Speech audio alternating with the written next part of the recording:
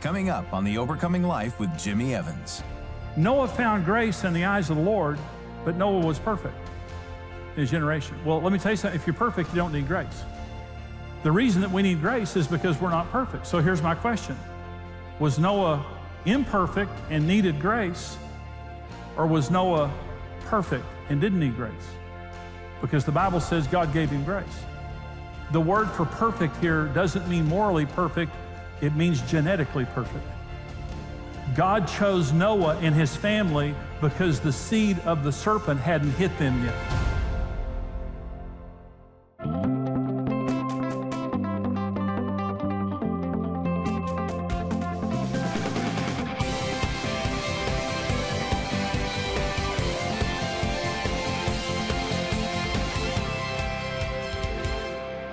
Now, we're going to talk first of all about 4 technological advancements the Bible prophesies at the end times.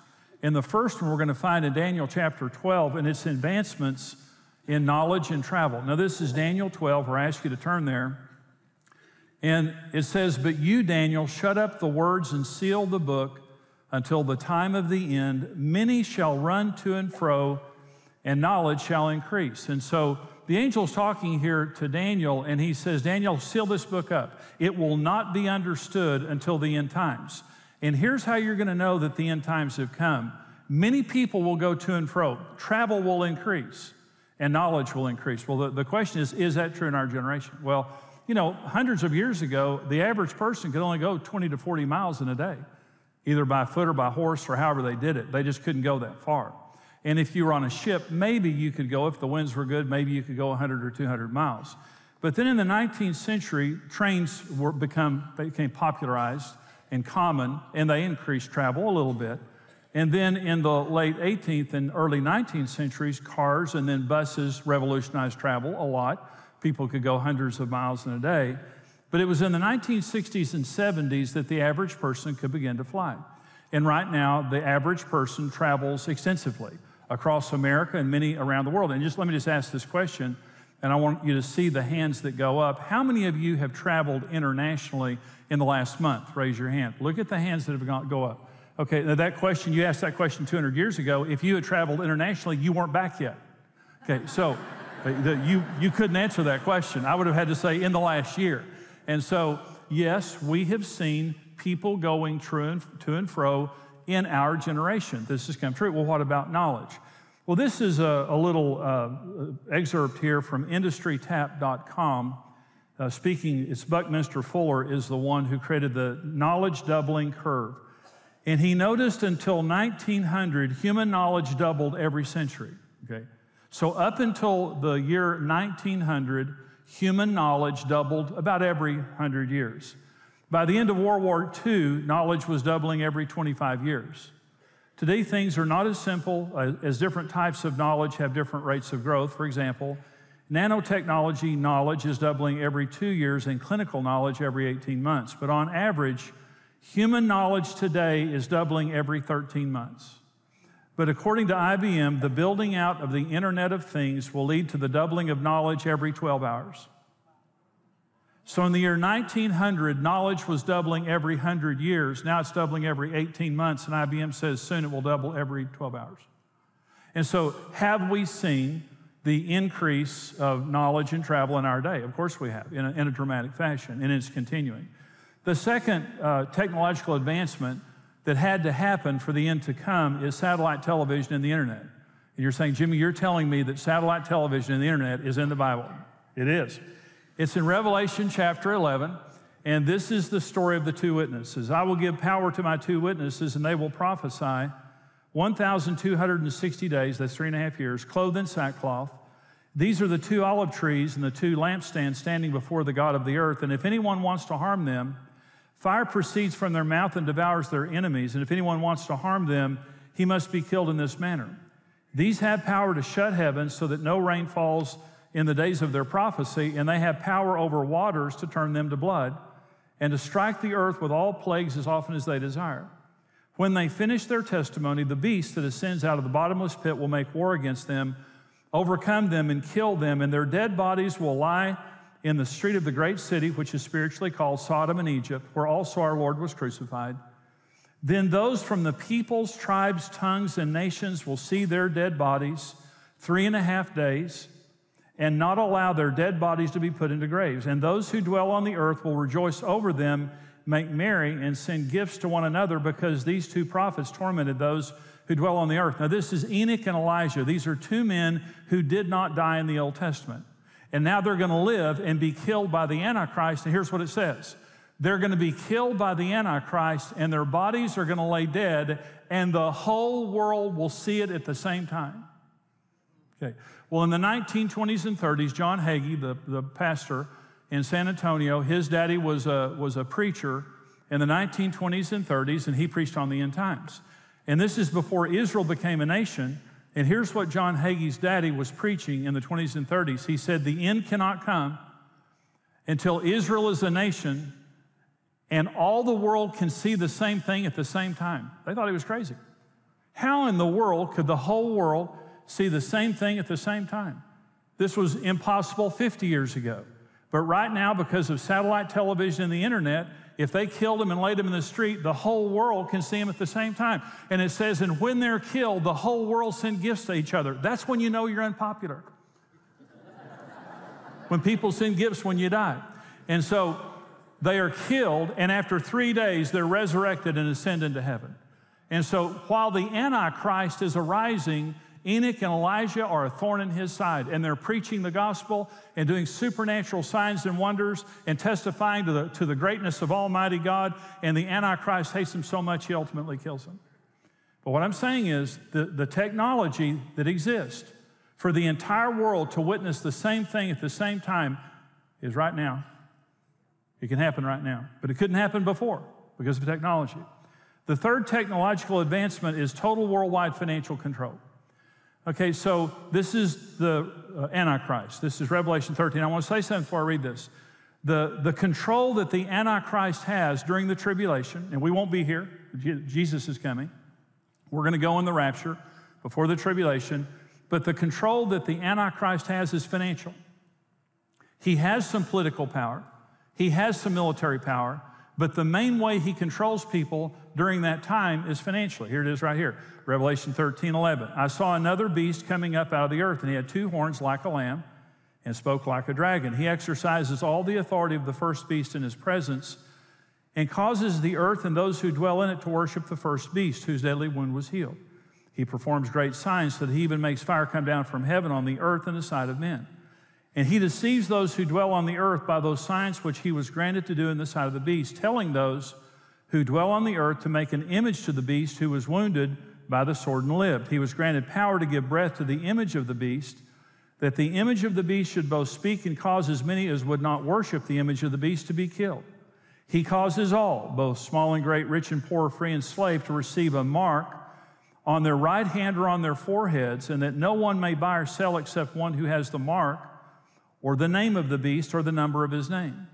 Here's wisdom. Let him who understands calculate the number of the beast, for the number of a man, his number is 666. Now, so with a cash system, if the world is trading in cash, it would be impossible for anyone to control that. You just can't do it, because you just can't, control every person and their money.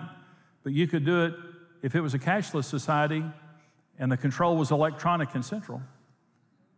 And we're the first generation in the history of the world that could have a central electronic system that one person could control. I was on the phone today with a credit card company. We were having an issue with one of our credit cards. Karen was out shopping, and I was trying to lower the limit. And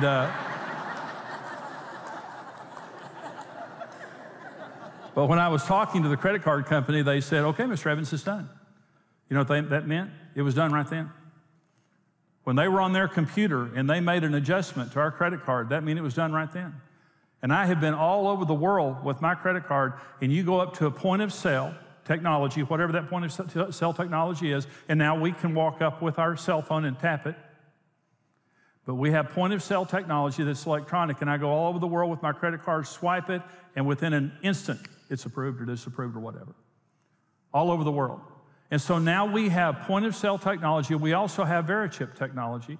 And this is a little chip that was approved by the FDA in 2004. Many of your animals have this chip in them right now. Okay? So this technology has been around for a while, and you can put all of your medical and financial data on this chip, and it would go in your hand, your forehead, wherever, but all of your information can be on that chip. And remember, this scripture that we're reading here is around the middle of the tribulation, so if the tribulation started today, there would still be several years to put this into place around the world. But understand, this type of technology that I'm talking about right now just simply did not exist 50 years ago, 100 years ago. We are the first generation to see this kind of technology that the Bible said would happen at the end of time. And I want to say one more thing about the mark of the beast. I don't know exactly what the mark of the beast is. There are many different theories on what it is, but here's what I do know. This is Revelation 14. A third angel followed them, saying with a loud voice, "If anyone worships the beast in his image and receives his mark on his forehead or on his hand, he himself shall drink of the wine of the wrath of God, which is poured out full strength into the cup of his indignation. He shall be tormented with fire and brimstone in the presence of the holy angels and the presence of the Lamb. And the smoke of their torment ascends forever and ever, and they have no rest day or night, who worship the beast in his image and who receive the mark of his name." And so we will not be here. We won't have to worry about that. But whoever is here, receiving the mark of the beast is an unforgivable sin. It is something that ensures hell to the person who receives it. So it's a very, very serious thing. I want to change gears in this message, and I want to close by talking about something. And you know, in the big scheme of things, this doesn't matter. Now, I'm going to talk about this as though it's true, okay? So I'm just going to talk like everything I'm saying from here on is true. Some of it I don't know is, okay? But some of it is, absolutely is. But I'm saying it doesn't matter. So if you don't agree with part of this, really doesn't matter, okay? But I'm saying this because I'm going to make a statement at the end that is very important, okay? So just making a change here. This is Genesis chapter 3, and this is what God said to Satan after the fall of Adam and Eve. The Lord said to the serpent, "Because you have done this, you are cursed more than all the cattle and more than every beast of the field. On your belly you shall go, and you shall eat dust all the days of your life. And I will put enmity between you and the woman, and between your seed and her seed, and he shall bruise your head, you shall bruise his heel." So God is speaking directly to Satan, and he declares a seed war. He says, because you've done this, you're going to crawl on your belly, and I'm declaring a seed war between your seed and my seed. So there's a seed war. This is Genesis 6, beginning with verse 1. "It came to pass when men began to multiply on the face of the earth and daughters were born to them, that the sons of God saw the daughters of men that they were beautiful, and they took wives of themselves of all they chose. And the Lord said, My spirit shall not strive with man forever, for he is indeed flesh. Yet his days shall be 120 years. There were giants on the earth in those days," and afterward also, it's talking about before the flood and after the flood, there were giants. "When the sons of God came into the daughters of men, and they bore children to them. These were the mighty men of old, men of renown. Then the Lord saw the wickedness of man was great in the earth, and that every intent of the thoughts of his heart was only evil continually. And the Lord was sorry that he had made man on the earth, and he was grieved in his heart. So the Lord said, I will destroy man whom I have created from the face of the earth, both man and beast, creeping thing, birds of the air. I am sorry that I have made them. But Noah found grace in the eyes of the Lord." This is the genealogy of Noah. Noah was a just man, perfect in his generations, and Noah walked with God. The word for giants there is the word Nephilim, and it means fallen ones. Okay. So the Bible says that the sons of God came into the daughters of men, and they had children, and the result was fallen ones, or giants. Okay, they were different, very, very different. Okay, well, who are the sons of God? Well, now, in Hebrew scholarship and the early church, they believed those were fallen angels. In the pseudepigraphal book of Enoch, Enoch says that there were 200 angels that came down to Mount Hermon and swore an oath to each other that they were going to populate the earth with human women. And by the way, the Mount Hermon means mountain of the oath. And by the way, when the children of Israel came into the promised land, at the foot of Mount Hermon was a race of giants that God told them to destroy. And that would be like Goliath and all of his relatives. And so they were there. So who were these sons of God, according to the Bible? Well, Job 1 says this: "There was a day when the sons of God came to present themselves before the Lord, and Satan came also among them. And the Lord said, Where do you come from? Satan answered and said, From going to and fro on the earth and walking back and forth on it." Well, it says the sons of God presented themselves and Satan came. Well, Satan's a fallen angel. Job 2:1. "Again, there was a day when the sons of God came to present themselves before the Lord, and Satan came among them also to present himself before the Lord. Again, the sons of God were there, and here's a fallen angel, Lucifer, there with him. So some people believe that this race of giants was created by fallen angels mating with human women and creating a hybrid race. So you say, well, I don't believe that. Okay, that's fine. Well, here's what we know, though. There's never a reference to a giant ever loving God. And there's never a reference to God ever loving a giant. And the only thing we know about the giants is that God utterly destroyed them every time they existed. When the flood came, there were giants on the earth before and after also. When the giants were on the earth before the flood, God utterly destroyed them. And when the children of Israel went into the promised land, God told Joshua, you utterly destroy every man, woman, and child of those giants. Let me say something. My precious Jesus doesn't act that way. That's not like my Jesus. I'm just telling you right now. My Jesus is a loving, redemptive Jesus. But when it comes to the giants, God is different. You say, why is he different? Because I don't think he sees them as human. He sees them as hybrids. He sees them in the image of the devil, not in his image. That's what I personally believe. But here's what the Bible says about the giants, by the way. 2 Samuel 21 says, yet again there was war at Gath, where there was a man of great stature who had 6 fingers on each hand and 6 toes on each foot, 24 in number, and he was also born to the giant. Well, that's yucky. If there's anything worse than being attacked by a giant, it's him waving 12 fingers at you. That's awful. Well, then, the Bible says there was, Deuteronomy 3, only Og, king of Bashan, remained of the remnant of the giants. Indeed, his bedstead was an iron bedstead. Is it not in Rabbah of the people of Ammon? 9 cubits is its length, and 4 cubits its width, according to the standard cubit. Well, his bed was somewhere between 10 and 15 feet tall. But listen, his bed was so long that they put it on display. He was born of the giants. He was somewhere around 13 feet tall, most scholars believe. He was 13 feet tall. This is a big guy. In Numbers 13, this is when the children of Israel were spying out the land. Now they gave the children of Israel a bad report of the land which they spied out, saying, the land through which we have gone as spies is a land that devours its inhabitants. And all the people who we saw in it are men of great stature. There we saw the Nephilim, the fallen ones, the descendants of Anak, were a part of the Nephilim, and we were like grasshoppers in our own sight, and so we were in their sight. And they went in, the children of Israel went in to spy the land out, the 12 did, and the 10 came back and said, we were tiny compared to them. We were like insects compared to them. These are massive people. And in other words, everything was pretty normal until the sons of God went into the daughters of men.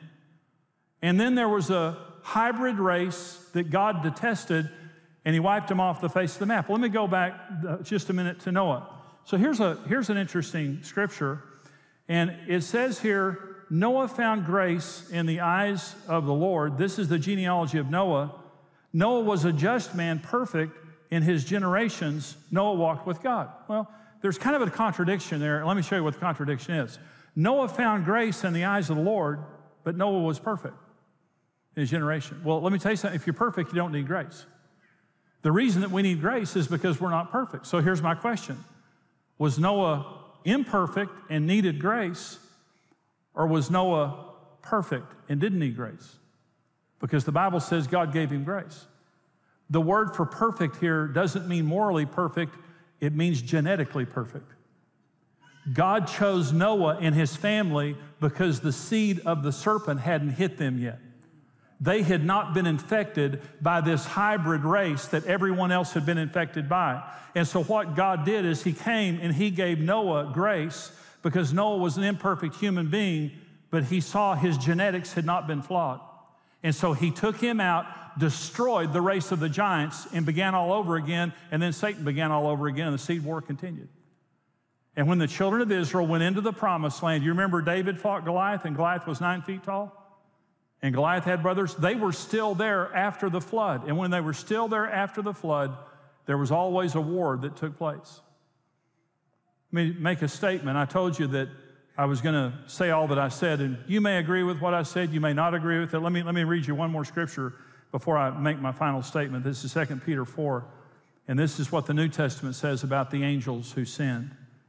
If God did not spare the angels who sinned, but cast them down to hell and delivered them into chains of darkness to be reserved for judgment, and did not spare the ancient world, but saved Noah, one of 8 people, a preacher of righteousness, bringing in the flood on the world of the ungodly and turning the cities of Sodom and Gomorrah into ash, condemned them to destruction, making them an example to those who would live ungodly afterwards. Let me also read Jude 6 to you and 7. The angels who did not keep their proper domain but left their own abode, he has reserved in everlasting chains under darkness for judgment of the great day, as Sodom and Gomorrah and the cities around them, in similar manner to these, having given themselves over to sexual immorality and gone after strange flesh, are set forth in his example, suffering the vengeance of eternal fire. And again, I want to go back and say, in the Hebrew scholarship for thousands of years, and also in the early church, this was their belief, that angels sinned, they came down, and a hybrid race developed on the earth. And God detested that hybrid race, and every time he saw it, he destroyed it or commanded it to be destroyed. Well, why am I saying all of that? Because I'm saying there's a hybrid race being created in the world right now. And it's interesting that Jesus says, as it was in the days of Noah, so it will be also in the days of the Son of Man. And we know that some of that is just because the world is corrupt and immoral and it's business as usual in the world. But it could be what Jesus was referring to is this hybridity that we see going on. Human-animal hybrids. The genetic alteration of human embryos. Transhumanism, all of this. So I've said everything that I've said to make this statement. The human seed is sacred and creates humans made in God's image. Man has no right to manipulate or to try to improve on what God has done. I'm not talking about good people using medical technology to help people or cure them. I'm talking about arrogant men taking the place of God and trying to improve and immortalize ourselves so we become our own gods. That's what I'm saying in this entire message. What God has done cannot be improved upon, and we should leave the human seed alone except for helping people. One of the things I love about Bible prophecy is that it's measurable. It's not just intangible and subjective. You know, when Daniel was told, seal this book up until the time of the end, knowledge will increase and people will travel. People will go to and fro. That's only happened really in our generation, is that knowledge has unbelievably exploded and continues to do so. And people are traveling like they have never traveled before. But there are many, many other things that the Bible says about technology, about the things that are happening in the world right now. Worldwide financial control that I talked about couldn't happen before our generation, but it can happen now. The Bible, when the Bible talks about the end times, it's measurable. Israel being back in their promised land. They were gone for 2,000 years, but they were reborn in one day. Isaiah 66 prophesies that. They were reborn in one day, and they're back in their promised land. Jerusalem, Jesus said Jerusalem will be trodden underfoot by the Gentiles until the times of the Gentiles is fulfilled. In 1967, they got Jerusalem back after 2,000 years without it. That's another Bible prophecy fulfilled, measurable, tangible, in our news every day. And the Bible tells us that this tiny little nation in the Middle East that didn't exist for 2,000 years and has come back, according to Bible prophecy, that the whole world is going to march against them, and that's going to be the final scene of human history. Guess what the most controversial piece of property is in the entire world? Jerusalem. Jerusalem is right now, it is the number one issue of foreign policy in America and around the world, and this little bitty nation is constantly in the news and constantly on the headlines. You know why? Because God said it and it's going to happen. Everything that God said is going to happen, and I love teaching on end-time prophecy because it's measurable and it's happening right before our very eyes.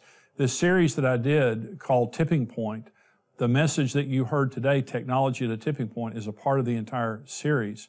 Right now, for your gift of any amount to support us here at The Overcoming Life, I want to give you the video download of the message Truth at a Tipping Point. You need to hear that message. Very important message. It's part of the series. For your gift of $55 or more, I'm asking you to be as generous as you can to support us here at The Overcoming Life. I want to give you the entire Tipping Point CD series, or you can have the audio download. You can have the physical version or the audio download, your choice, for $55. Plus, I'll give you my book, 10 Steps Toward Christ. Really encouraging book to help you in your spiritual growth. For your gift of $90 or more, want to give you the entire DVD series of Tipping Point or the video download. You can be watching the entire series here in just a few minutes. For your gift of $90 or more, if you video download it, plus I want to give you my book, 10 Steps Toward Christ. It'll be a blessing to you. Please support us here at The Overcoming Life so we can keep coming back to you and helping people all over the world. I love to help people. I love to encourage people to live for God and to understand the days that we're living in. You know, if I didn't know the Bible, I would look around the world and just think, goodness gracious, what crazy stuff is happening. But because I understand the Bible, I know, and I want you to know also. We want to get these resources into your hands. Here's how you can get them. We are living in tumultuous times. From world politics to a shaking economy to attacks on morality, we are truly nearing an unprecedented season in world history. But there is hope. In this hope-filled series, Tipping Point from Jimmy Evans, you'll learn the parallels between the world we are living in today and the end times. Live your life. Don't stop living, but look up. Your redemption's drawing near. Be ready when Jesus, that's all I'm saying in this whole series of messages. Support The Overcoming Life with your online gift of any amount, and we'll send you the full session, Truth at a Tipping Point, as a video download. Receive the complete Tipping Point series on CD or audio download and Jimmy Evans' book for your gift of $55 or more. For your gift of $90 or more, you'll receive the complete Tipping Point series on DVD or video download, along with Jimmy Evans' book. Discover how to prepare for the future and have peace in a world of uncertainty.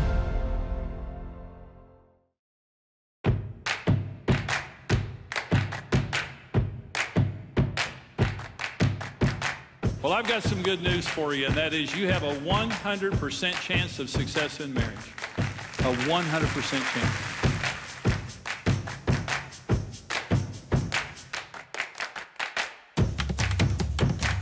Couples with the strongest marriages, they aren't the ones that never had a reason to give up. They're the ones who just refuse to give up. God is still in the business of raising dead things and bringing them back to life.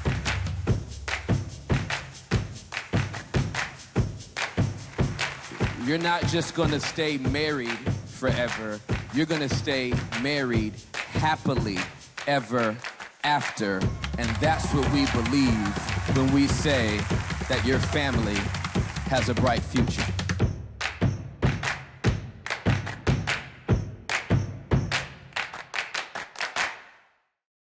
Thank you for watching The Overcoming Life with Jimmy Evans. Support The Overcoming Life with your best gift and receive the series Tipping Point. Join Jimmy and Karen Evans on February 9th and 10th for the EXO 2018 Marriage Conference, live at Gateway Church in Southlake, Texas, or via simulcast at one of hundreds of churches worldwide. Seating is limited, so register today. Visit exomarriage.com. Take your church to a new level with Jimmy Evans Pastor School. Access the first session for free right now at pastorschool.com. This program is made possible by the generous support of our faithful partners.